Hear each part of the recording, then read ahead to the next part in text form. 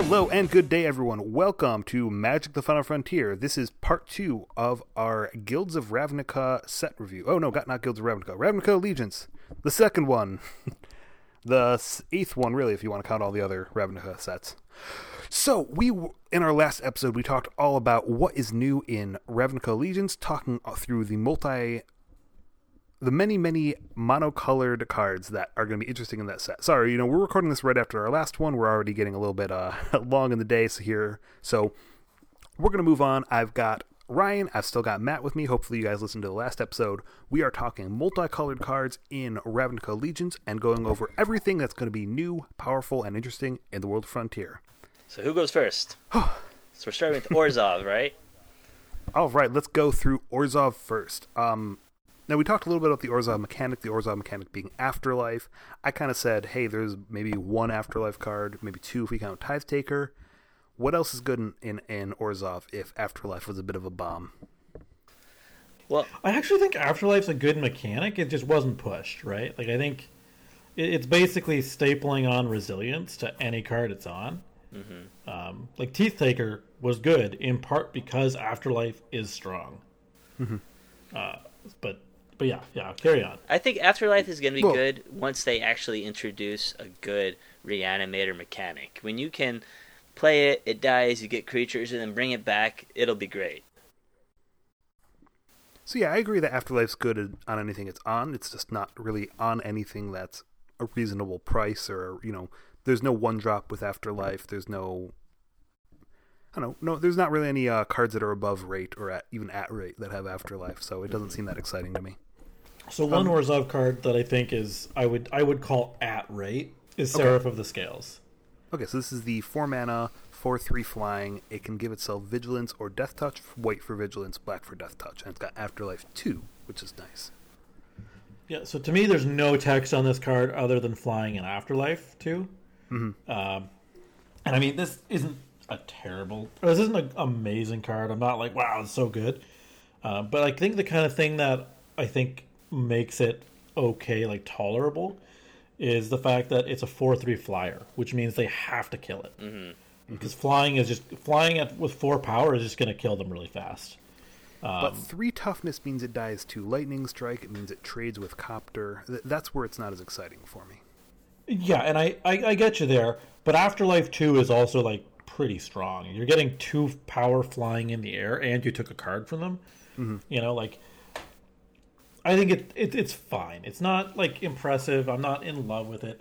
If there was a deck that had to be just in black-white for whatever reason, I think this would be an okay include. Fringe playable. I mean, I've played Black-White Angels in Frontier for like the last 2 seasons, and I don't know.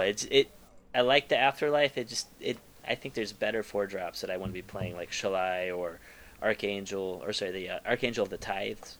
Yeah, there is a ton that it competes with at that spot. Yeah, I'll grant that. Fringe. Yeah. Okay. I'm excited about Kaya's Wrath.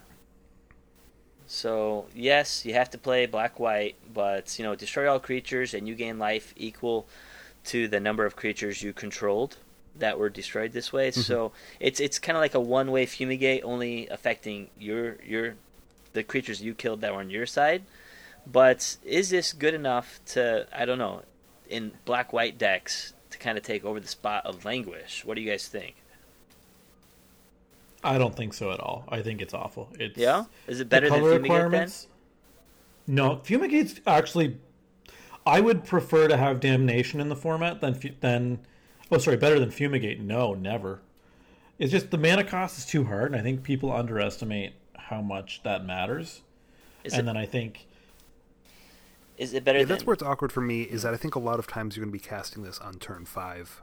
It's going to be hard to get this consistently on turn 4, other than out of a dedicated black-white deck, which already had access to Settle the Wreckage and Languish for us. And I think Languish is actually better than this. And I think I've talked about this on the podcast before, where I think we have this weird kind of space that Frontier operates in, where the -4/-4 hitting indestructible things and things that normally... like stuffing Avacyn, right? Because Avacin's main job is to stuff board wipes, right? Mm-hmm. or even Selfless Spirit. So all those things protect against Kaya's Wrath, but they don't survive Languish, right? There's also a couple of times I've been like, I kind of don't like that this can be stopped by Spell Queller, which Fumigate can't. Like that's a sad reason to not play a cheaper card, but it might be relevant. I just think given the deck building cost associated with cards like this, where like double white, double black is a lot. Like that's that hurts, man. The Shock Lancet helps speaking of so double white, much, though. Speaking of double white, double black, Basilica Bellhaunt, Hellbaunt, that's interesting, is a 3/4 spirit. When it enters the battlefield, an opponent discards a card and you gain 3 life. Sorry, I'm transitioning to another card here. We had to move on. This card's interesting. It is a spirit, which I don't know if it's relevant in black. It is a little tiny siege rhino, maybe? I don't know why this card doesn't have flying. Yeah, it really needs flying. That would make it much better. Or like Afterlife or something. Yeah, it's actually pretty close, I think, but it's just a tiny bit short, given that the double casting cost, right? Again, it's the white black that just is backbreaking for this card. If it could fly and block Copter, maybe that'd be more interesting. If it was so many decks. Sorry, go ahead. I was gonna say, if this was more like Sin Collector, where like you could actually look at their hand and choose, it would be great. I don't know why you can't do that. Considering it's double white, double black, you should be able to look at their hand and choose a card to discard. I just mean by giving up that third color, right? Which is realistically what you have to do to be playing these cards. You have to be a 2-color deck. And I think in Frontier, that third color almost always offers something better than what this is giving you, right? Like whether you're going green for Siege Rhino, Abzan Charm, Dromoka's Command, any of the green goodies, Assassin's Trophy. There's so many of them, right? Where the double casting cost just doesn't make sense past that point, right? Yeah. So, all right. I was going to say we should move on. I want to hear what you guys think about Kaya, the Orzhov Usurper. Just because a lot of people have been saying that it's a horrible card, it's unplayable. I'd like to hear what you guys think. I'm the speed reader, so I'm going to go through it. 1 white black, 3 starting loyalty. It can +1 to exile 2 target cards from a single graveyard, up to, and you gain 2 life if at least 1 creature card was exiled this way. It -1s to exile target non-land permanent with converted mana cost 1 or less, and it can -5, so that's 2 pluses to get to 5. It can deal damage to target player equal to the number of cards that player owns in exile, and you gain that much life. So yeah, what do you guys think? I don't hate it. I think that it's going to find some spots in a sideboard. I think that, plussing to gain life each turn is a reasonable card. Like for 3 mana to plus and remove cards from a graveyard and gain life seems really good against Dredge. It seems good enough against some aggro decks. Where I think this card has question marks is whether or not -1 to exile something actually hits anything in the format. Yeah, tokens, some of Atarka's creatures, but you're going to get one of them with a minus and then just get shocked, I guess, or just swung into with any creature in their deck. So it's not worth it to kill their Swift Spirit, Yeah, I really wish it could hit 2s, maybe. Yeah, it would have been so much better. So I think Wizard has figured out how to not break 3-mana Planeswalkers. And the answer is not to let them do anything. The -5 is interesting, though. The -5 is awful. That's one of the main... Like, if she at least could, uptick, and, her medium kind of uptick was building to something greater, I think that would be useful. But her uptick is just kind of it's straight damage to the face. I don't know. It's not impressive to me. Yeah, it's more life gain. I mean, how many would you have to gain or deal off of this for it to be useful? 10? Yeah, and here's my thing. Kaya with something like Urza's Ruinous Blast that exiles all non-legendaries. Or if it's a good sideboard card, like you said, if someone's playing a lot of delve cards and they just delved away to play a turn 2, turn 3 Gurmag Angler, and they have 7 or 8 things in their graveyard, or sorry, in exile, then I could kind of see her being I think it's being of specifically use. a good card. It's a good sideboard card against Dredge because it does exile Stitcher's Supplier, which is big, and it pluses to gain life and remove cards, which both of those things matter. Yeah. But that's pretty narrow to be an entire mythic for the set. Yeah, like it really I would say it needed a better ultimate, and its minus needed to be a plus. And that would have done it. What I said, I wish the minus was a minus X and it could exile X or less. Nice. Yeah. That also would have done it. That would have been perfectly fine. Okay. All right, what else next. does White Black get to make up for everything else being jank? Mortify. Yeah, they get Mortify. It's a reprint, destroy target creature enchantment for 1 white black. So, how do we feel about 3 mana removal spells? Yeah. I think Better than murder. I think a lot of decks can afford to play 2 of them in the 75. Yeah. Okay. And I think if you're in black white, this is one of the better ones. Kind of like you could reasonably play Abzan Charm as a 2 of in your Abzan list.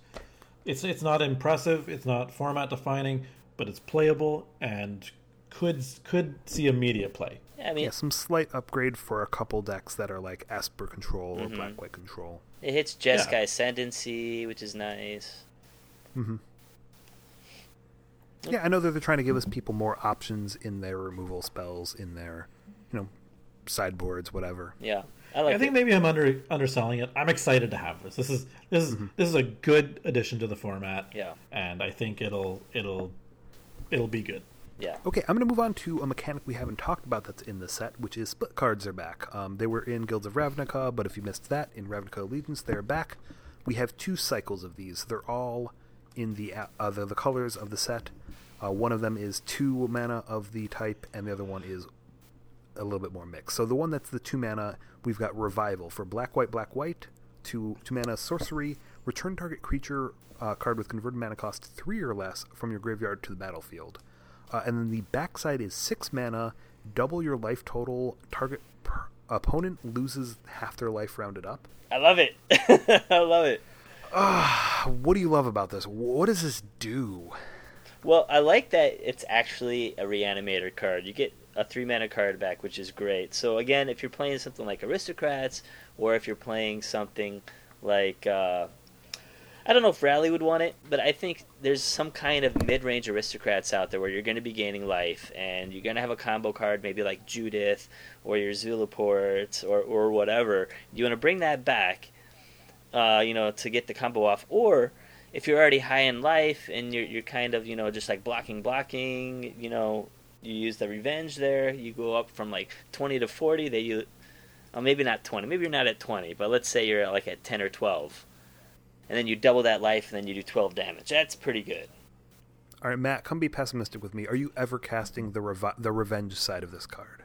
Almost never, yeah. I think if you're playing it, you have to be playing it for Revival. And I think, maybe there are ways to actually do that. Yeah, it's awkward. I don't know. Like, I'm always like, oh, there's such good 3-drops. But then when I'm, on the button, like, hey, what's good with Revival? I'm like, You just talked I about don't Soul... know, Reflector Mage? You just talked about Okay, Soul so Sisters. Come on. Okay, so let me actually tell you where I see this. And, I'll be honest that I don't think it's going to get there. But I guess in my time playing with Thing in the Ice, right, Claim to Fame actually ended up being really good. Because I was playing Jace beside Thing in the Ice. 2 just huge lightning rods, right? People are going to kill these on sight. So Claim to Fame gave a really awesome tempo positive way to get them back in a way that kind of fit into my game plan, especially with the Fame side being able to, help me flip Thing in the Ice. And kind of once you kind of start transitioning that strategy into 3-drops, the first one that comes to mind is Monastery Mentor. Okay. Because that's going to be like just a turbo lightning rod. This is going to almost fix some of the problems of having to cast a 3-drop and then also cast instant and sorcery spells after, right? Because you're going to be able to actually do it for 2 mana instead of 3. And it counts as a spell if you have another one in play. Yeah, exactly. Yeah, the lightning rod that came to mind for me is maybe Comball or Cumble. Yeah. The Council of Allocation. Yeah. Maybe. I mean, he's in the colors at least. And he gains you life if they play a spell. So yeah, I can see that. Yeah, to me, you have to be building around a lightning rod of some sort. So there's something that your opponent does not want to stick, but is critical to your strategy that it sticks. Now, is this good enough that... So if we're saying Revenge is bad, is this good enough to be like in mono white and grab something like Thalia or Benalish Marshal? I'm skeptical. You're skeptical of that?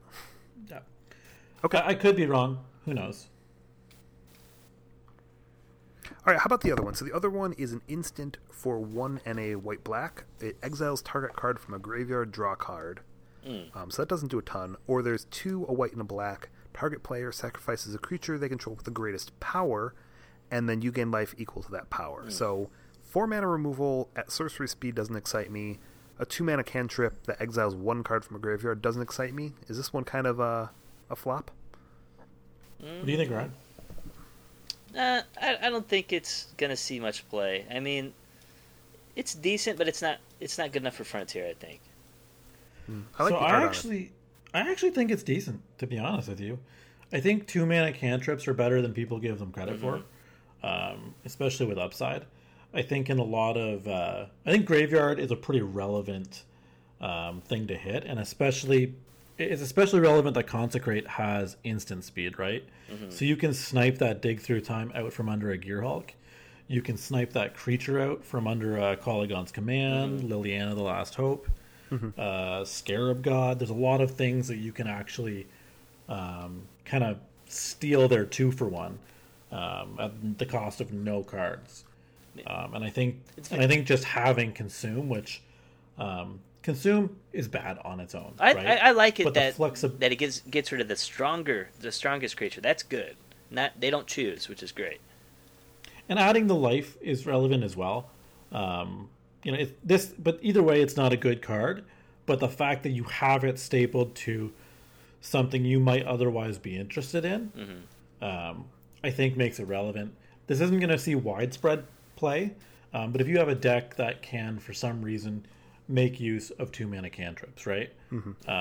This is the kind of thing you might look at as this is a cantrip now with the upside of A, it can stuff your opponent's 2-for-1s, and B, it has the flexibility of being removal in a pinch. Okay, I like that.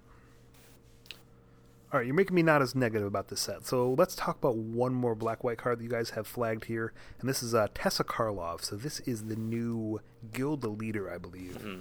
Not the guild master, but the kind of the one running the clan behind the scenes. It's 2, a white and a black for a 2/4 legendary creature, Human Advisor. And if a creature dying causes a triggered ability of a permanent you control to trigger, that ability triggers an additional time. And creature tokens you control have Vigilance and Lifelink. So clearly this is made for Afterlife, but I haven't been big on Afterlife. So what else is this good with, and is it good enough for Rally? Is the 2 questions I have. Well, I swear... Sorry, go ahead, Ryan. Yeah, see, I'm a tokens player. I've played tokens for a bunch of seasons, and I could see this possibly being all right in a tokens deck. Maybe instead of Sorin, or maybe with Sorin, or something like that. If you're playing Secure the Waste, or maybe you're playing an Abzan deck with the, I don't know, what is that new one, the March of the Multitudes, or something like that. Then giving all of those tokens Vigilance and a Lifelink, leaving them back on defense. I think that's a nice effect. So my opinion on this card is that Wizards was so terrified of Rally and Standard that they don't want to give it anything in Frontier. They're balancing for Frontier confirmed. It could be. I mean, it's still good with nothing at 3 mana. Nothing at 3. Every Rally card we've gotten has been 4 mana ever since. Yeah. Not a coincidence. Well, it could be, like I said before, I could see Aristocrats being more of a mid-range deck now instead of being like the Rally with the combo win. Like grinding I am being sarcastic, in case that wasn't clear. Oh. So I don't hate like 1 or 2 4-drops in a Rally deck. Like they're a miss on Collected Company, but it's not that hard to rally for 1 more when you need to. Does this really count as like an additional Zulaport Cutthroat? Or my problem with both that kind of deck and with the tokens deck is that I feel like there's a lot of cards that won't benefit from her, and she's not really good enough unless you're getting both of her abilities doing something. Well, so if you're just tokens, that seems bad. If you're just aristocrats, it doesn't seem like she does enough. There's going to be a lot of cards in your deck that don't do anything with her, so she's just a 2/4. Well, I think my aristocrats, like I'd be playing, all my cards would have either some kind of enter the battlefield with a creature, with a token ability, or with like the afterlife ability. So everything would have multiple effects on it. It's only the dying that causes the additional triggered ability, For right? the afterlife, yeah. I guess, yeah. Yeah, so any of your...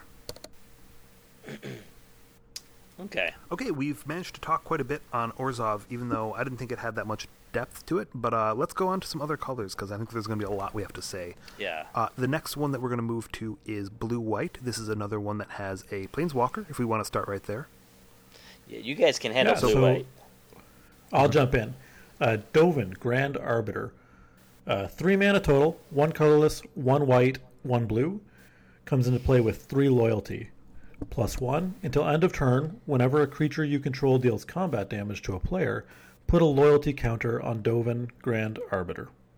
-1. Create a 1/1 colorless Thopter artifact creature token with flying. You gain 1 life.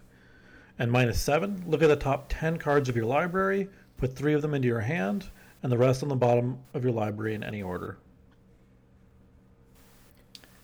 Yeah, you guys can handle. Ryan, what do you think? No, you guys can handle all the. I hate blue. I'm anti-blue. So All right, so you he's not a guys- blue player. I have but like this one is card I aggro want in to talk blue. about. So go ahead. This is aggro in blue. This is totally good, right? I don't know. I haven't gotten a chance to test this card yet. I was just trying to put it in some kind of janky life gain thing. You know, it's got that theme of tokens and life gain that blue-white sort of has, but it's hard to see this being great. It might be a role player, but it seems just mediocre. Yeah, I 100% agree.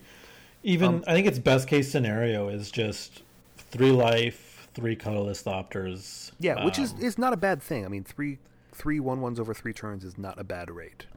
It is though only because it has to live 3 turns to do it. You know, like it's such a drawn out effect for what at the end of the day is. I guess they are flying tokens, so that's relevant. Flying is powerful in Frontier. We all know that. But yeah, just really unimpressive. Maybe he'll see play, but I don't think he's ever going to be like, man, Dovin did a lot of work that game. Mm-hmm. So maybe if it was -X to create X Thopters. I think you're onto something here, Frank. Obviously, yeah. So that was the guild leader. We also did talk about the guild master previously, about Lavinia. I don't know if you have anything to add, Matt, because that was something Ryan and I mentioned. It was one of the first cards spoiled. Oh, okay. Well, what did you guys think just from my knowledge? I mean, I really don't understand that first ability at all. I think the second ability is great. It stops cards like, what do you call, like Aetherworks Marvel. Like, they can't just put a Emrakul or an Ulamog into play. But what does that first ability? So it like stops Dig Through Time. It stops stuff like Marvel. Other things I've heard people say but can't remember now in the moment. I think this is a fine playable, but it's unimpressive. Yeah, it might slow down ramp cards is what it can do, but yeah, it's not gonna blow up the format.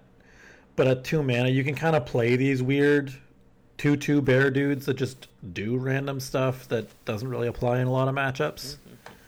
So yeah. Okay, I understand now. Okay, let's get talking about control if we want to just talk about it while Ryan's, off pretending that control doesn't exist. Absorb is a reprint. 1 white, 2 blue, counter target spell. You gain 3 life. So I see a lot of people kind of going crazy about this on UOL, and I feel like it's like, that's crazy to me. I'm also not quite there as it being the biggest bomb ever. I think that the idea, where this is ideal, is that if you're countering something from a Tarka and gaining 3 life, that's almost like a 2-for-1. Outside of that, it's just a more expensive cancel, and we already had some decent cancels with, the ability to top a card or to exile, some other good effects on our cancels.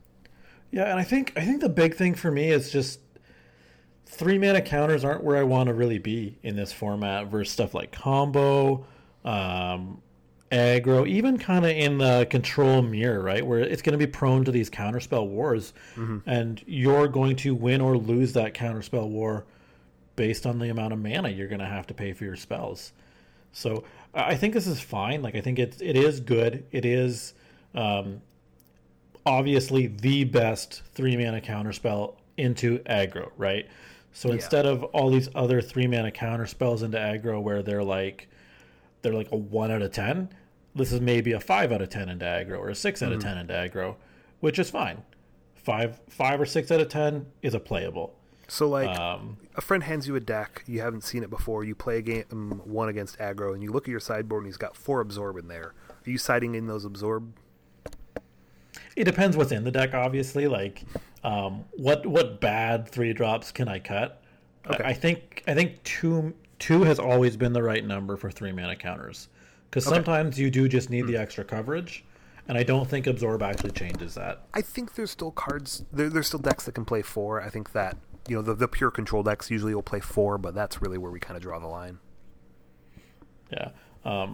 One card I actually think is decent here, that I think maybe I'm not going to be received well on, is Senate Guildmage. So I did skip over that one because I was thinking it's eh. So it's 1 blue, 1 colorless for a 2/2. You can spend white and tap to gain 2 life. You can spend blue and tap to draw a card, then discard a card. Relevant to say that it has the human creature type. And wizard, which I guess is relevant these days. So are you playing this after you've already got 4 Jace in your deck? Well, it depends, right? Because I think it goes into a different kind of deck, right? Like and I think the life gain is actually pretty important in the kind of a Tarka-centric meta we have right now. Yeah, Fatal Push. So it'll definitely put a... Raid. this will put a lightning rod on it. So the opponent, if they're on a Tarka, you guess they have to attack it. They have to blow it up right away because otherwise you'll gain 2 life when it dies, or it'll block and gain 2 life, something like that. Yeah. And I think there's a lot of times when, like, if you just have good creatures in your deck overall, they're going to run out of removal, right? Something's going to stick, and I think 2 mana is the threshold for do nothing right away cards that can actually have a big impact over the course of the game. I don't think this is like this isn't one of those cards that's going to blow up the format, but I think low-key playable, just with like really good, really cheap recurable effects. Because I think a lot of the other guild mages, they're like 4, like 5 mana, yeah, they're crazy amounts of mana to activate, but just being 1 and tap, I think that's an amount that I can justify to gain 2 life every turn or to loot every turn. Okay. Yeah, sorry. Okay, there's one card I did want to talk about. This is probably the only blue one. I'll talk about it real quick just so it doesn't sound like I left. Deputy of Detention. I like it.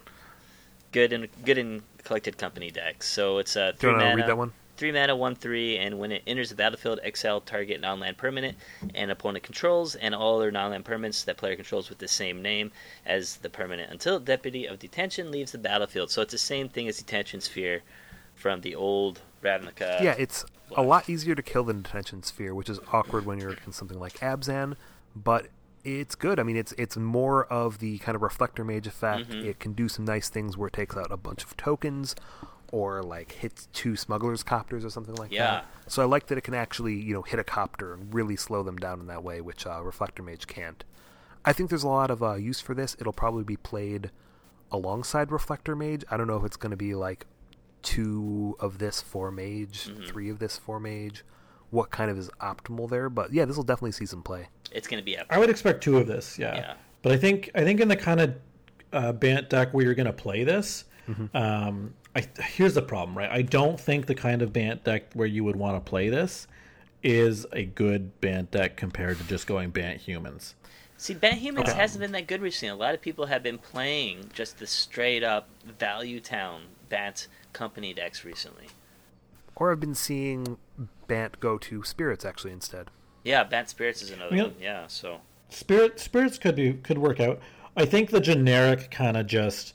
Bant value, it tends to be better in a control-oriented meta, but when you're facing down aggro, I think you really need that wall of humans just grow and grow at this crazy pace, right?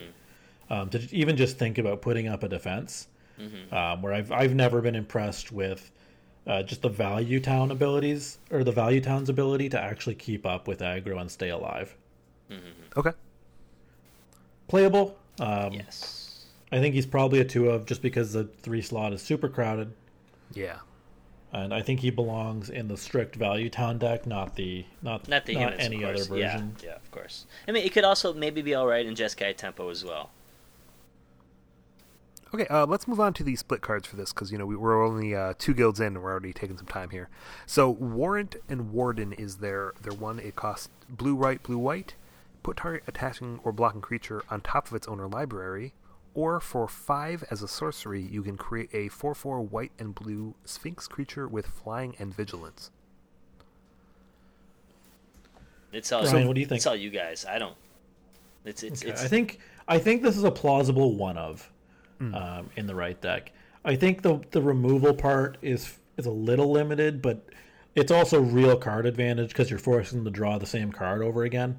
Yeah. You don't really want to be dropping it on like a Siege Rhino, but it's a fine way to deal with a lot of other cards, right? Mm-hmm. I'd be fine with this on a Copter, probably. Yeah. It's kind of unfortunate that it only hits attacking or blocking creatures. But it is what it is. And I think again, I think the flexibility part of this, where this is never a dead card into control, right? Mm-hmm. I think that's actually really important. So being able to have this 4/4 vigilance flyer attached to this is pretty important. Yeah, it's I not like that that's another option for it. Yeah, it's not like a blow me away card, but I could see it being a one of in the right deck. All right, so the other one is another kind of cantrip on the front side, 1 and a blue white to tap target creature, draw a card, or you can pay 2 white blue as an instant to create 2 Thopters and gain life for each creature you control. I like it. So Thopters, life gain, I don't know exactly what that's doing, but it's cute. But I don't know if I'd want the life gain in the kind of deck or the kind of matchup where I'd also want tapping a single creature. Yeah, I mean, So I think I might be having an aneurysm here. But if we were to build this Monastery Mentor deck, Ooh, yeah. the cantrip part's powerful, and the deploy part just gives you a bunch of life for all your tokens that you've been building with your cantrips. Mm-hmm. Okay. I think it's bad. I think this you've deck, got it me doesn't sold. make sense. All right, I'm going to go But- and drop some Mentor into my Johnny's Pride Made deck, and we're going to make this work. huh. It is relevant that deploy is instant speed. Yes. And I think, like I said, I think 2 mana cantrips are playable in the right deck. So tapping target creature, drawing a card, sure, whatever. If that's gain 3 life because you're stopping a Smuggler's Copter, maybe that's worth it. Yeah, it's fine. It's fine, but ultimately, it's not it's not going to blow the roof off. Okay, hopefully we'll see some better... I mean, I think those are both fine split cards, but nothing that's driving me super excited. Fringe playable, I'm going to go Yeah. with. Do you want to get into some more exciting colors like Rakdos? Yes. I do. Yes, I can talk again. All right, well then why don't you start us off with maybe a couple of them here, Ryan? Okay, so I talked a little bit earlier about aristocrats, and I think Judith the Scourge Diva at 3 mana has a spot somewhere there. Maybe not as a 4 of, but maybe as a 2 of, and like a Mardu color aristocrat stack. So other creatures get +1/+0, so she gives you guys, a little bit of pressure, or she puts pressure on your opponent, and then when a non-token creature dies, you get 1 damage to any target. So it's not just a creature, but you can hit a planeswalker, you can hit whoever. I think this is a great card for an aggressive aristocrat stack. To me, this card is very almost. It's like there's just something not quite enough for it, whether like the 2/2 body on a 3-drop, the fact that it's just +1/+0, and the fact that it's really vulnerable to removal. I don't know. Like 3 is just such a competitive slot, even in these aggro lists, right? It could. We do have a lot of really good black-red spectacle cards, and maybe that's the trick. Maybe this is kind of your enabler, but I'm really not sold on it. Yeah, I'm kind of there with you. Why don't you talk to us about Rakdos Firewheeler, because I think that's your card. Yeah, I'm actually really excited about this card. Or I shouldn't say really excited. I think there's something here. So it's 2 black, 2 red for a 4/3. When Rakdos Firewheeler enters the battlefield, it deals 2 damage to target opponent and 2 damage to up to 1 target creature or planeswalker. Seems So Seems like I want to I play think Panharmonicon with this. That'd be sweet. So that's your so first thought, but The immediate callback is what is it? Kavu, Flametongue Kavu. And I don't know about you guys, but Flametongue Kavu was broken. Like, it was a really ridiculous card. Obviously, we don't have the straight. Flametongue Kavu was just 4 damage to any creature or player. So you just creature, because it had hit itself. If they didn't have another creature, they could hit. Did it really? Oh, I thought Yeah, it it could hit did. the player. Nope, it had to hit itself if there were no other creatures in play. Okay, well but yeah, that card was crazy. You just throw it down, kill all their creatures, and yeah, you know what? This does not deal 4 damage to any creature. But how much worse than Flametongue Kavu do you have to be before you're not a good card? So I think what I said that... Well, I think we talked about this before, and what I immediately thought of is, we've got Ravenous Chupacabra in the format, and it's not seeing play. Like, that's kill a creature when it comes into play, and we're not seeing it in Frontier because it's a little bit too slow. So what makes this playable when that wasn't? So my rebuttal to that is that this has a relevant body, right? I think 2/2 is just below the threshold where the body starts to matter in Frontier once you've reached 4 mana, right? Like, this guy can kill someone on their own, left uncontested, where it's going to take that piddly little 2/2 forever. I think he also, just being able to shoot to face, I think chunking someone down kind of incrementally is pretty relevant. Okay, I think that's fair. Yeah. And I mean, it may end up being that, kind of like I was saying when we were talking about Orzhov. It's the double costed casting cost is too much for this. Mm-hmm. But I think the payoff might actually be there in this case, especially because we have so many other good cards in Black Red. Yeah, Black and Red are both very strong for removal, and you wouldn't have to split out to anything else. Why don't you read the next one here, Bedevil? Absolutely. So that's 2 black, 1 red. Destroy target artifact, creature, or planeswalker. Like it. So just bad, right? This is just terrible. Why don't you give us I your think we thoughts, can move on. Ryan? Yeah, it's bad for them. It's bad for your opponent. I mean, I like it a lot more than I like the... I mean, I wouldn't say I like it a lot more than I like Assassin's Trophy, but I think it's finally... time that we got something that's close to Hero's Downfall again in Black Red. Yeah, so this is the cheapest way that we can destroy a Planeswalker, basically, in Frontier. So that's nice, especially at instant speed. But the counterpoint is how many 3-mana removal spells can we afford to play? And I think the answer is still 2. Okay. I just think this is the new... If you're in Black Red, this is the new best. Yeah, whereas the best before was... what was it? It was...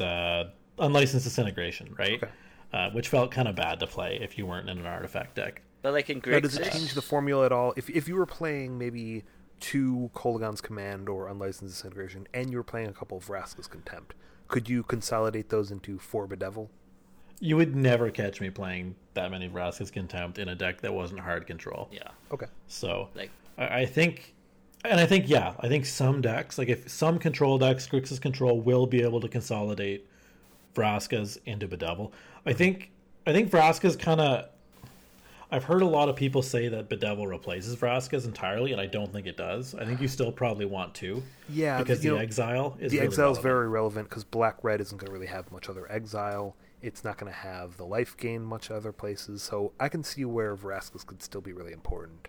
Yeah, I think you're probably going down from 4 to 2. Would be my guess. yeah, so I could see that. last season... This is also my favorite art in the set, I think. Yeah, great art. Yeah, it's very nice. All right, Fink, you're up next. Okay, this is a card of mine, so I'm glad to have this one. Theater of Horrors. 1, a black and a red for an enchantment. Beginning of your upkeep, exile the top card of your library. During your turn, if an opponent lost life this turn, you can play any of the cards exiled with Theater of Horrors. And you can pay 3 and a red to do 1 damage to target opponent or planeswalker. Yeah, This card... What do you think, Ryan? I haven't gotten it to work yet. I haven't put in much time on it yet, but this seems actually really, really powerful, like to the point where I could see playing 4 of these in a deck. Main board. Which I know Ryan's probably thinking I'm crazy here, or Matt I'm just trying to think. I mean, I think it's a good card. I just can't see where it fits in yet. I mean, some kind of control deck. I think you could pretty much play this and removal spells, and that's a deck. Because this could, I mean, over time, this could kill the opponent on its turn, especially because you'll probably be playing removal spells that also hurt your opponent optimally. But, I mean, this is just, it's so many cards. It draws you a card every turn. It's insane to me that you don't want to main board this, but I think it's solid sideboard. It'd be 4 mana is a lot to whittle them down with over time. Sure. To the point that if you're running 4 of these, I'm almost worried about you decking yourself before you do. I can see that. Okay, I do like that it can hit Planeswalker as well. So you can, if they take down a Teferi and minus, you can kill it with this, which is very cool. Yeah. So it is good. I think at the end of the day, it is still a 3 mana do nothing, right? Like it will never do something the first turn it comes down. And I think there's actually a pretty real chance that, especially if you're looking to be in a control shell, it won't do anything for a couple turns. Yeah, it depends on whether or not you can find easy ways to trigger its ability. But the fact that they stay, so if you have 5 cards built up, you can play all of those. That's awesome. You can play lands off this. And it's a do-nothing 3-mana card, but that's just so much better than a do-mana 4-mana card, which is where we've seen things like Outpost Siege, where we've seen similar effects. So the fact that it's cheaper and you get to keep the cards permanently, it's really powerful looking to me. Yeah, I like it. Yeah, I think it's probably a sideboard card on the tier of what's that blue-red enchantment? Fevered Visions. I think it's that kind of potent silver bullet into control matchups, basically. The other thing I want to say is that this might only really be this good in Frontier, because what pairs perfectly with this card for me is Chandra. You play this, you play Chandra, you're plussing and getting them damage each turn without having to, play creatures and have them survive and swing in. You can just play that control game, play Chandra, play Angrath, and just get damage in while you're just playing this, while you're playing control. That does sound absolutely disgusting, I have to admit. You might be selling me on turning that red-white control list that I play sometimes into a Mardu list just for this card. Yeah, I think white might be important just for some life gain, but I haven't worked it out yet. The board wipes, I think, are the really important part of white. Yeah. But anyway, I think we've had it for Rakdos. Let's move on to Gruul. All right, I'm excited about Gruul. I love their ability. Their ability's Riot. I don't know if we've talked about it yet. Why don't we talk? Let's go right out of the gate here. Let's talk about Rhythm of the Wild. Yeah, I like it. Because I think me and you have been spending on way too much time separately trying to make this card work, with mixed results. This is my absolute favorite card in the set, and I'm so upset that I've tried so hard to make this card fit into what I would consider it to be a T1 strategy, right? Like I want there to be a T1 strategy on this card, and I can't do it. It's so upsetting. So if you didn't hear, this is non-creature spells you control can't be countered, or no, creature spells you control can't be countered, sorry, and non-token creatures you control have Riot. So they enter with a +1/+1 counter or have haste. So I guess the big issue I find with this card is, so it's 3 mana. It's a card that my deck is going to revolve around, which means I want to turbo it out before turn 3. Turn 3 is a really, really bad turn to be doing nothing. Playing a do nothing. Yeah, you can't do that in Frontier. If you do that versus Tarkir Red, you're dead. You're just dead, and there's nothing more to say about it. As a creature-heavy deck, you're not going to be full of interaction. Yeah, I agree. Yeah, so to me, you have to play this on turn 2, which means 8 dorks. 8 dorks, 4 Rhythm of the Wild, because your deck needs it to live. That's 12 cards that past the first turn or two aren't really relevant draws. It's just so much air in your deck, and in red-green you kind of have trouble refilling. So I've had a lot of trouble with just game plan's going all right, land, dork, Rhythm of the Wild. How do you ever survive that? It seems like an amazing sideboard card. I don't know if I would play it. Yes, I do think that it'll make play in sideboards. I like the fact that you can, uncounterable against control and be able to get in with stuff. But Yeah. I'm in the same place. I've had trouble. I've been trying it with dragons. I've been trying it with angels. I've been trying it in like a cool Jund Delirium because I thought it was neat with Grimflayer. Yeah, I like how terrifying would a hasty Lyris Dawnbringer be? Yeah. I mean, you and I have both tested it, so pretty scary. Yeah, it's like the scariest thing you could do with this card that I can think of. I've had some scary, turn 2 Rhythm, turn 3 Thunderbreak, turn 4 Demanding Dragon is pretty scary. All right. But maybe Lyra would even be scarier in that situation. But that's So an extra color. One card I think actually works pretty well with this is Rekindling Phoenix. Because I think one of the big problems with Rhythm is if they just hold up removal, you're boned, right? Because you're down a card because Rhythm of the Wild does nothing on its own. And if they just hold removal for your next turn, you need a way to make up that card advantage, right? Okay. Because this is effectively card disadvantage. And having a recursive kind of flyer in the air, my kind of hope is that would balance it a little bit. So what you're saying is we need a way to get card advantage. So we play Champion of Wits, and it comes in as a 3/2. That's exactly what I'm saying. I'm going to think about it. It's Teamer. Teamer sounds good. Yeah, I like it. All right, why don't we go on? Yeah, let's keep moving. We really got to get this done, especially we haven't even talked about our top 5. Yeah.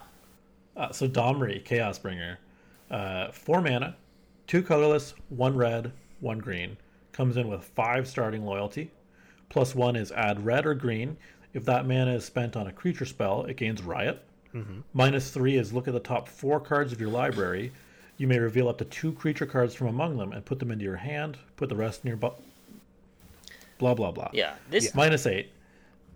-8. You get an emblem with at the beginning of each end step, create a 4/4 red and green beast creature token with trample. That's each end step, so it's yours and your opponent's. Oh yeah, sorry. No, just pointing it out because I don't know if everyone reads that the first time. So this is a better main No, deck that card. is relevant. I was going to say, this is a better main deck card than Rhythm of the Wild, I think. If I wanted a card that was giving my creatures, Riot, I would use Domri. Sure, you can only do it on one card, but I think I'd want to be playing it on, like, my big beaters. I want to be playing, like, 4 toughness, 4 power, 5 power, 6 power cards, and playing with Domri, and maybe just having, like, removal early on, So where that gets awkward is that you kind of need him. He doesn't really protect himself. You need some bodies in front of him beforehand. So I think there's kind of like, I think that's where the 5 loyalty comes in. Potentially 6 loyalty the turn he comes down. And I think that's a big part of why Planeswalkers like Nahiri were so well received, where it's like just getting to 6 loyalty on that first turn is almost like pseudo defense, right? And I assume with this guy, you're probably going to be slamming creatures as you're building up to him. So you're likely to have some kind of board. And I think that loyalty is actually a surprisingly relevant defense mechanism. yeah, it's playable. Yeah, I think so. And I also want to call out that this is maybe my least favorite art. I don't know why Domri looks like a skinny little teenager. Yeah. Yeah, I agree. The art's awful. I think this is pretty playable. Is kind of my bottom line. Yeah, It's not a Gideon. It's not like it's not the best 4-mana Planeswalker in the format. But I think it's been a long time since we got like an actually good, just playable 4-mana Planeswalker. Probably Nahiri was the last one who I would consider to be play. Oh, actually Chandra, I guess. Yeah, Chandra was really good. Yeah. All right, let's this is probably with there's a cool enchantment here. Red and green for an enchantment. Whenever an opponent casts a non-creature spell, it does 1 damage to them, and 1 sacrifice it, destroy target artifact or enchantment, and does 2 damage to that permanent's controller. I really like this against Jeskai Ascendancy. Oh, yeah, this seems really, really mean against Ascendancy. Like, it could shut that deck down, but I don't know how hard green-red was struggling to beat that deck anyways. Just kind of a cool card. A cool way for them to have answers to enchantments wasn't super easy for red-green. Artifacts, definitely. Now you've got another way to hit them. Just an all-around strong card, I think, for a sideboard. So here's actually something I want to hear from you guys. Is it more important to just keep this card around for the damage it deals so they can't combo? It depends on the deck. Oh, against Ascendancy, probably. Yeah, right. I think that part of it is actually the most important part of the card. That first line of text, whenever an opponent casts a non-creature spell, Cindervine deals 1 damage to that player. I think there's Because I mean, they don't have any life the gain. enchantment destruction is obvious, right? You have a troublesome enchantment, you take it out. Yeah. But I think that first line is actually what makes it such a potent hate card, because it can actually hit a lot of things. Mm-hmm. But at the same time, I could see bringing this in against Marvel, and then you're fine if you end up hitting a Search for Azcanta, or hopefully hitting the Marvel with it. Mm-hmm. Yeah, But- absolutely. It's a solid card all around. Solid sideboard. All right. Speaking of solid cards, do you want to read another one, Ryan? I think he hadn't read one. Yeah, in a while. so this is actually one of my more exciting cards for me is Gruul Spellbreaker. Is your name Ryan, Matt? Oh, No, sorry. go ahead. So I'm so sorry, guys. You guys cut out and I didn't hear it. So Oh, that's fine. That's fine. I couldn't Go hear ahead. you either. I didn't know who you were talking to. Sorry. Oh, okay. Yeah. Nobody can hear me. All right, so sorry. You wanna- Gruul Spellbreaker. yeah, go ahead, Matt. 3 mana, 1 red, 1 green, 1 colorless, 3/3. Riot, trample. As long as it's your turn, you and Gruul Spellbreaker have hexproof. What do you think, Ryan? Well, I mean, it gets around Settle the Wreckage really nice. So they can't target you to exile your creatures. So that's exactly what you want to be doing with your creatures. You want to be attacking, and they can't do anything on your turn, which is great. Yeah, I really like this card a lot. It forces a lot of things out of the opponent. I mean, it's if you resolve this, and with Rhythm of the Wild on the sideboard, you'll always resolve it. You'll always get that attack in before control can answer it. So it does damage, and then it forces them to answer it on their turn, which is awkward. So it really puts you in a good spot to just kind of take over the game in that way. And I think one of the most exciting things for me is I've really wanted an aggressive Jund list on the kind of foundation that Abzan aggro is built on in this format. And I think one of the main things that we're missing from that kind of list is just good 3-drops to curve into, kind of like Inoffenza, I think, is the obvious example. Okay. And I think this is actually a pretty good analog in Jund colors. So- or even like you could put it in Naya. It's a really solid card. I So think you the thinking, flexibility, Grimflayer, Spellbreaker, Chandra as a curve out? absolutely. Or even Rekindling Phoenix, I think, yeah. is pretty playable. That's reasonable. Kalidas, if you were a little more worried about Atarka. Mm-hmm. But I think in your colors you have like Collective Brutality, Kolaghan's Command. I think you can probably make it work, especially with a fast clock of your own. So And alongside this, we also have a 2/2 Riot for 2 mana. So it's basically a 3/3 for 2 mana, or it's a 2/2 haste sometimes. I'm less impressed with that one. I think the other effects really punch it through, and I think it's a different kind of card. That one is like almost a hard aggro card for me. Okay. Whereas I want to be going. So if I'm looking at this theoretical Jund list, right? You're right. I want to curve Grimflayer into this, right? Yeah. It's about raw card quality, and I think the 2-drop isn't quite there compared with the Spellbreaker. Even though we didn't have a 3/3 for 2 before in the whole format, other than ones with downside. Yeah, I think it's still good. I do Okay. think it's good. Don't get me wrong. And the other thing I wanted to say is, what about kind of comboing with this? You know, we still have Temur Battle Rage, Become Immense, and we haven't been seeing those cards played much. Is this guy good enough being hexproof on your turn to make those viable? Holy moly! I never even thought of that. That's exciting and kind of gross. Yeah, and I mean, for power, he already triggers the Battle Rage, although I guess he had Trample anyways. Yeah, kind of gross. I don't know, man.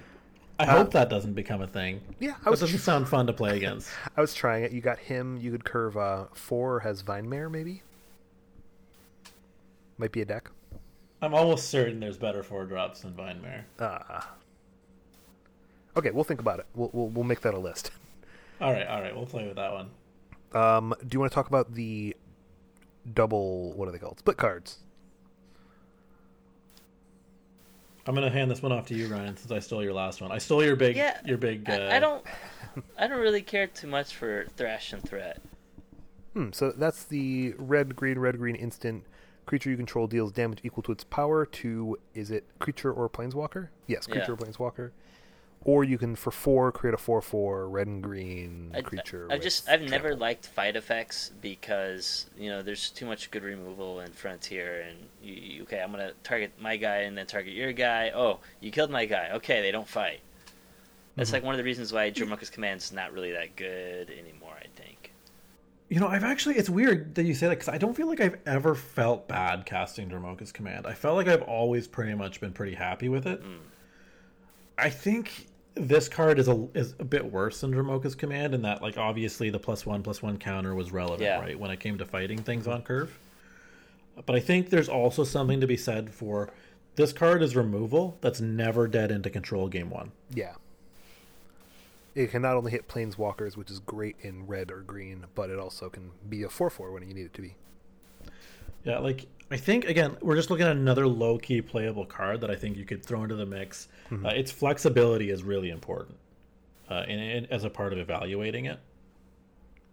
And then you guys didn't put it on the list here, but I actually thought the other red-green split card is an excellent card. So that's 1 and a red-green for 6 damage to a creature with flying as an instant. So basically plummet. I mean, that's going to kill pretty much any flying creature. And then the backside is red-green for an instant, +4/+2, and trample to a creature until end of turn. Also as an instant again. So that's quite a pump spell. I mean, 4 damage on a pump spell is a better rate than, a lightning strike or something like that if you're in an aggressive deck. And having a removal spell is the other side of that. Seems like both effects that I'd want. I mean, it's such a narrow removal spell, I guess, is my problem. And I think there's kind of like a lot of the aggro decks that used to run these pump spells, right? Like a Tarka used to actually be pretty big on like the combo the Temur Battle Rage combo, right? And then Fatal Push came out and demolished it. Like, just that version of a Tarka just stopped existing pretty much immediately. So I think it kind of like that's why we don't play those kind of effects anymore. And I think it's a valid reason to this day, especially now. Like, as much as this is a flexible removal card, the removal part of it is just so narrow. Okay.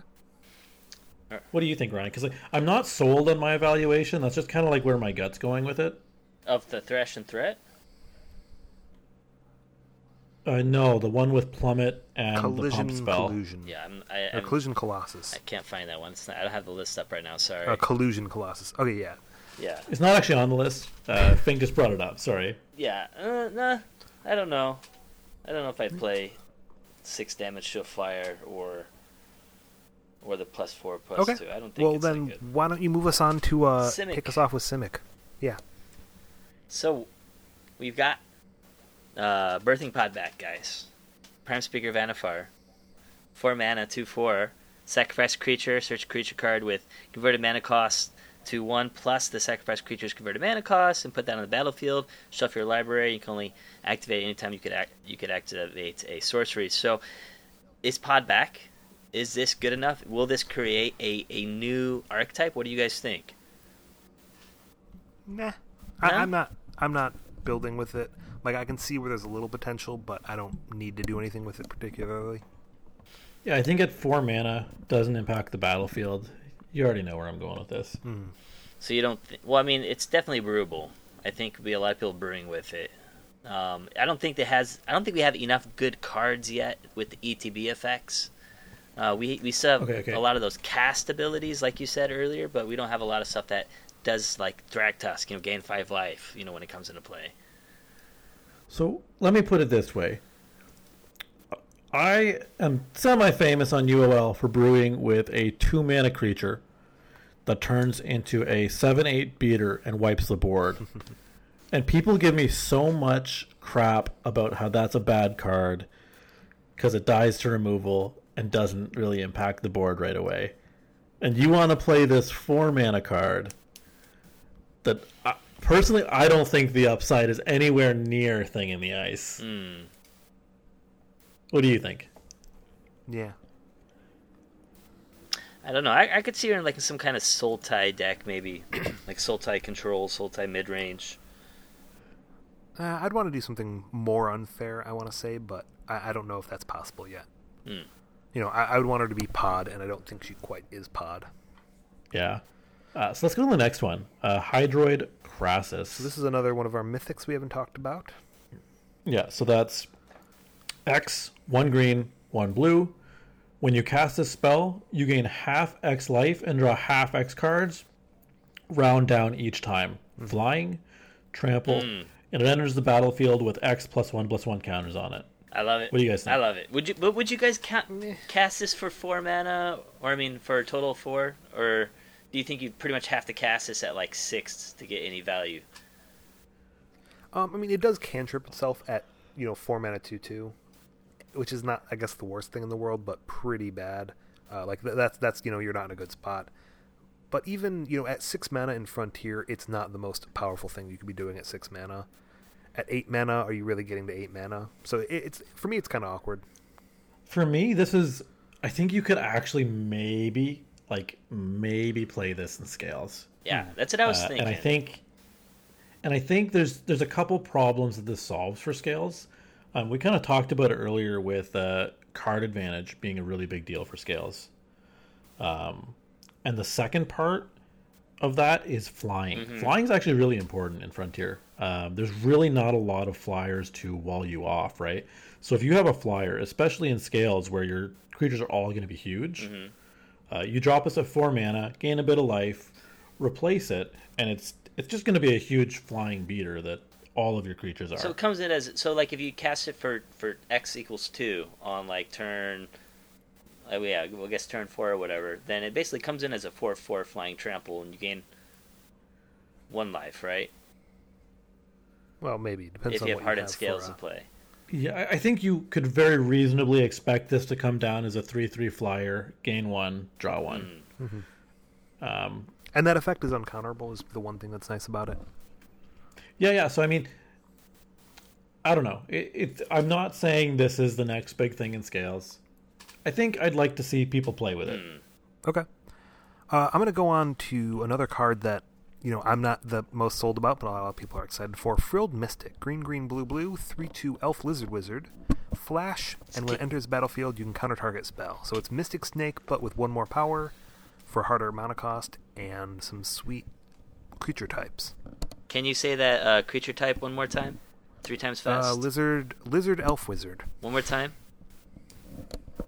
Elf Lizard So, Wizard? again, Sorry. this is a card this is a card that I want to be really excited about, but I had to kind of curb my enthusiasm. I thought, hey, why aren't we playing Chupacabra? If we're not playing Chupacabra, do I want to play this 4-drop instead? We'll see. I also don't know if there's a blue-green deck that wants, mid-range cards in it. So those are the 2 big question marks for me. I think Flash, you're underrating Flash, right? In the comparison with Chupacabra? Yeah. Because both are going to trade 1 for 1, but Flash is such a potent ability. I think kind of end of the day, you're right in the call that there's no blue-green deck for this right now.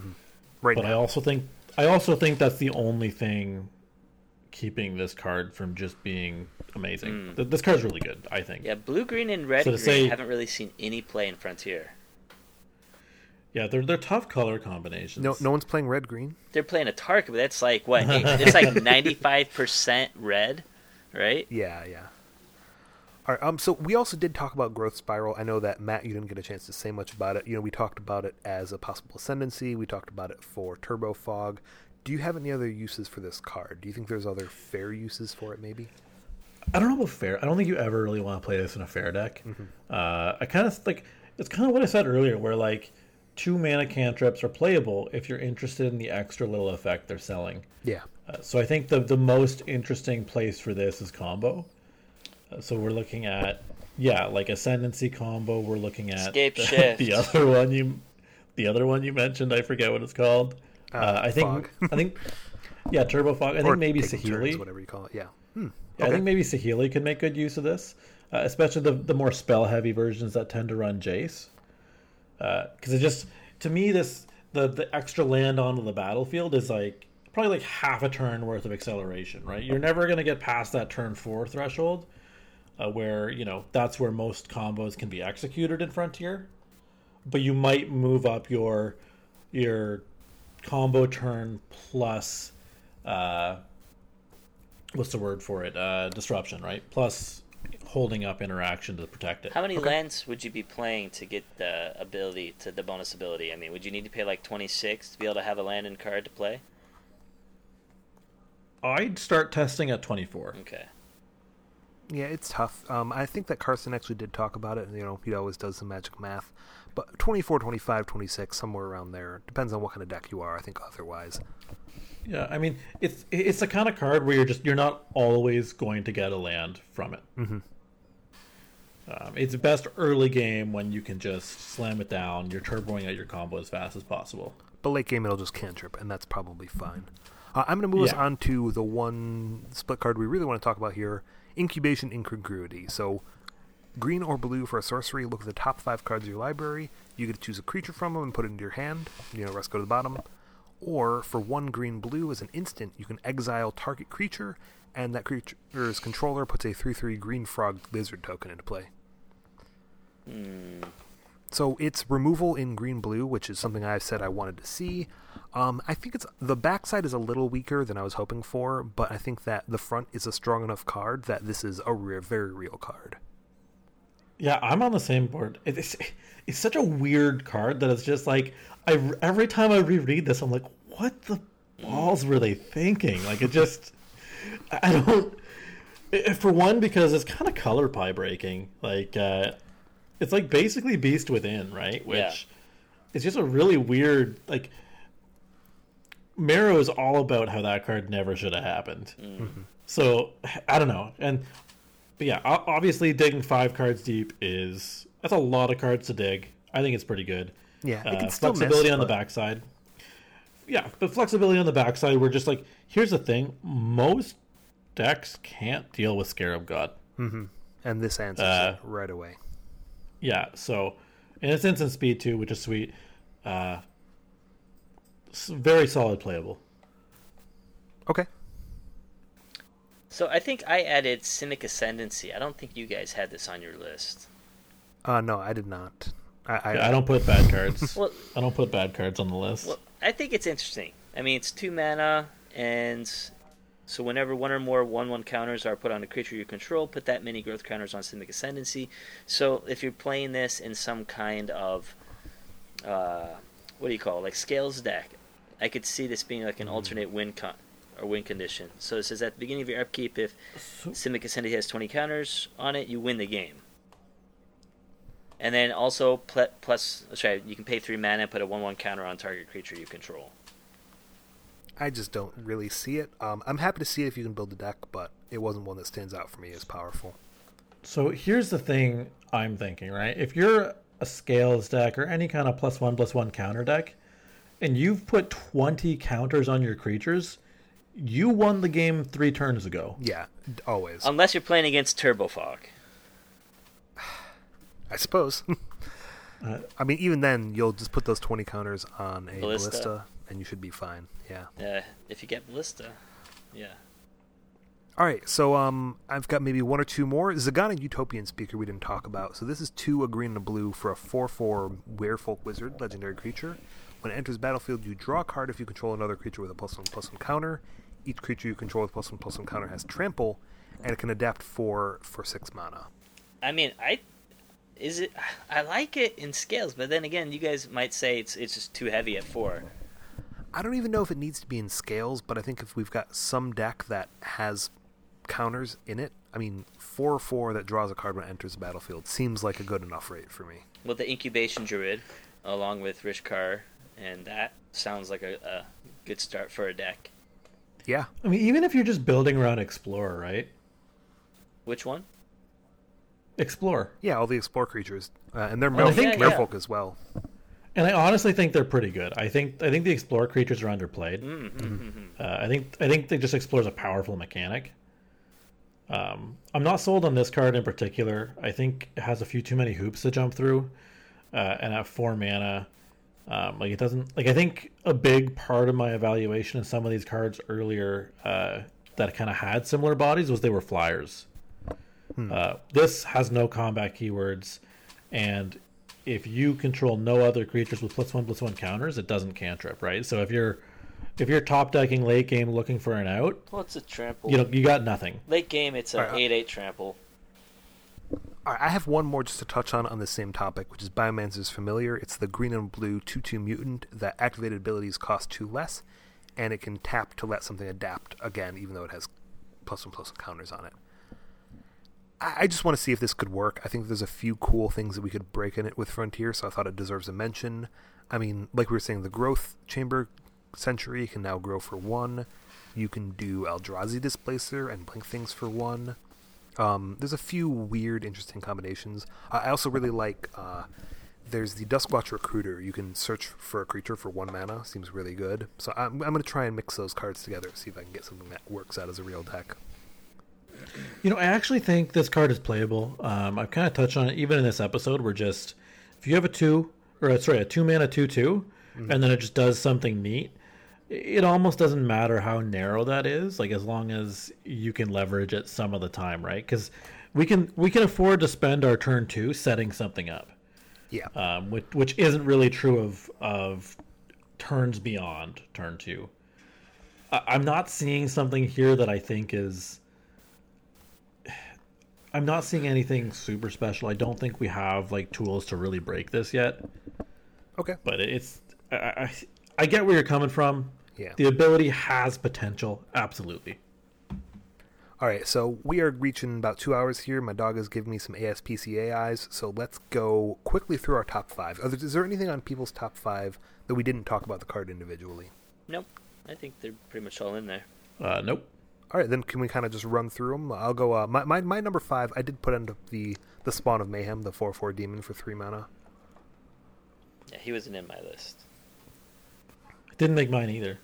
But I'll go for my 5 now. My 5 slot was actually really hard. I really struggled with it. And there's like 4 honorable mentions. It could have gone to any of them. But my number 5 is Growth Spiral. Okay. Mostly because I think it's a solid, like it's just a really solid combo acceleration piece, and I expect it to see play in what is it? Both Ascendancy and Saheeli. I had that on my list as number 3 as well. Yeah, for my number 5, I had Rhythm of the Wild. I mean, I think Okay. it's going to be a really good sideboard card. I don't know if it's going to have a main board, slot anytime soon, but I could be wrong. But if anyone's going to break it, it'll be me or Matt, because Yeah. we've been trying it a ton. yeah, I like where your head's at, but I can't side with you. For my number 4, I had the Incubation Incongruity. That's the blue-white split card we were just talking about. Or blue-green, sorry.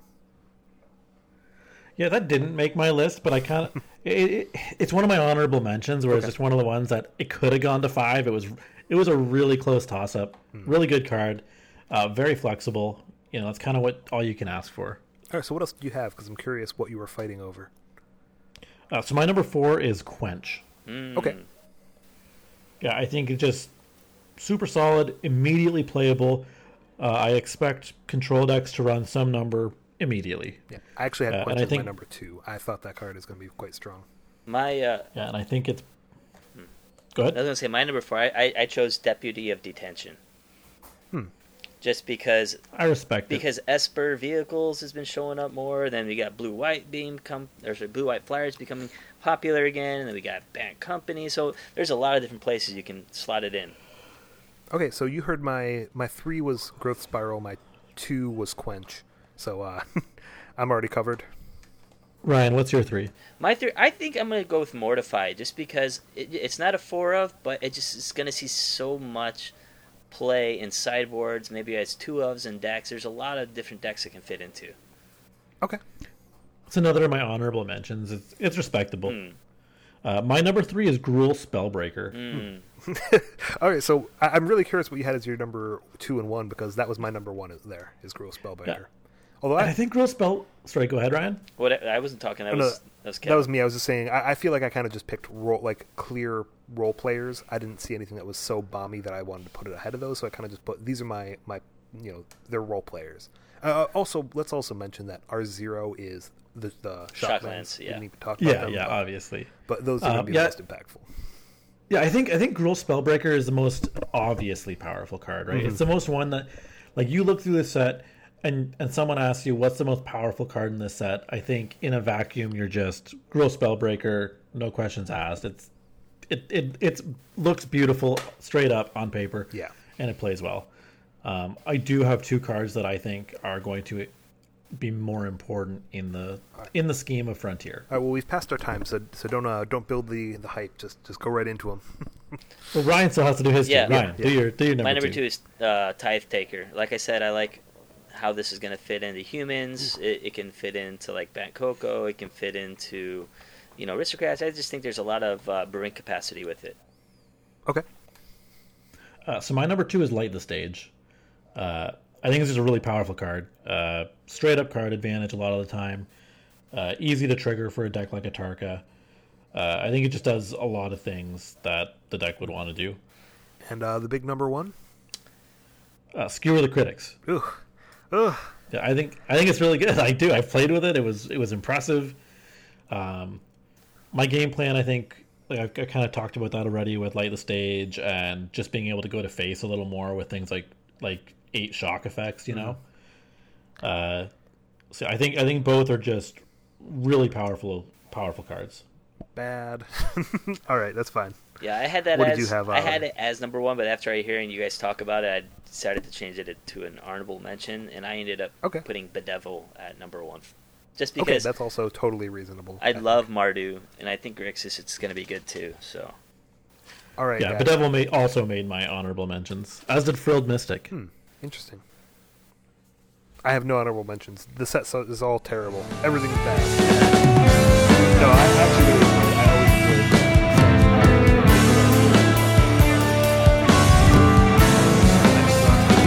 always had a good time. For anyone listening, I hope you enjoyed us rambling on and on about all these cards here. But we are Magic the Final Frontier, and we are your go-to source for Frontier information online. You can contact us at MTG Frontier, and you can go to mtgfrontier.net, our website. All right, and you guys can find me on Twitter at Yoshwanky if you want. Just tag me on UOL. Yeah. That's fair. All right, until next time, guys, we look forward to being your go-to source for Frontier information online. Your Final Frontier signing off.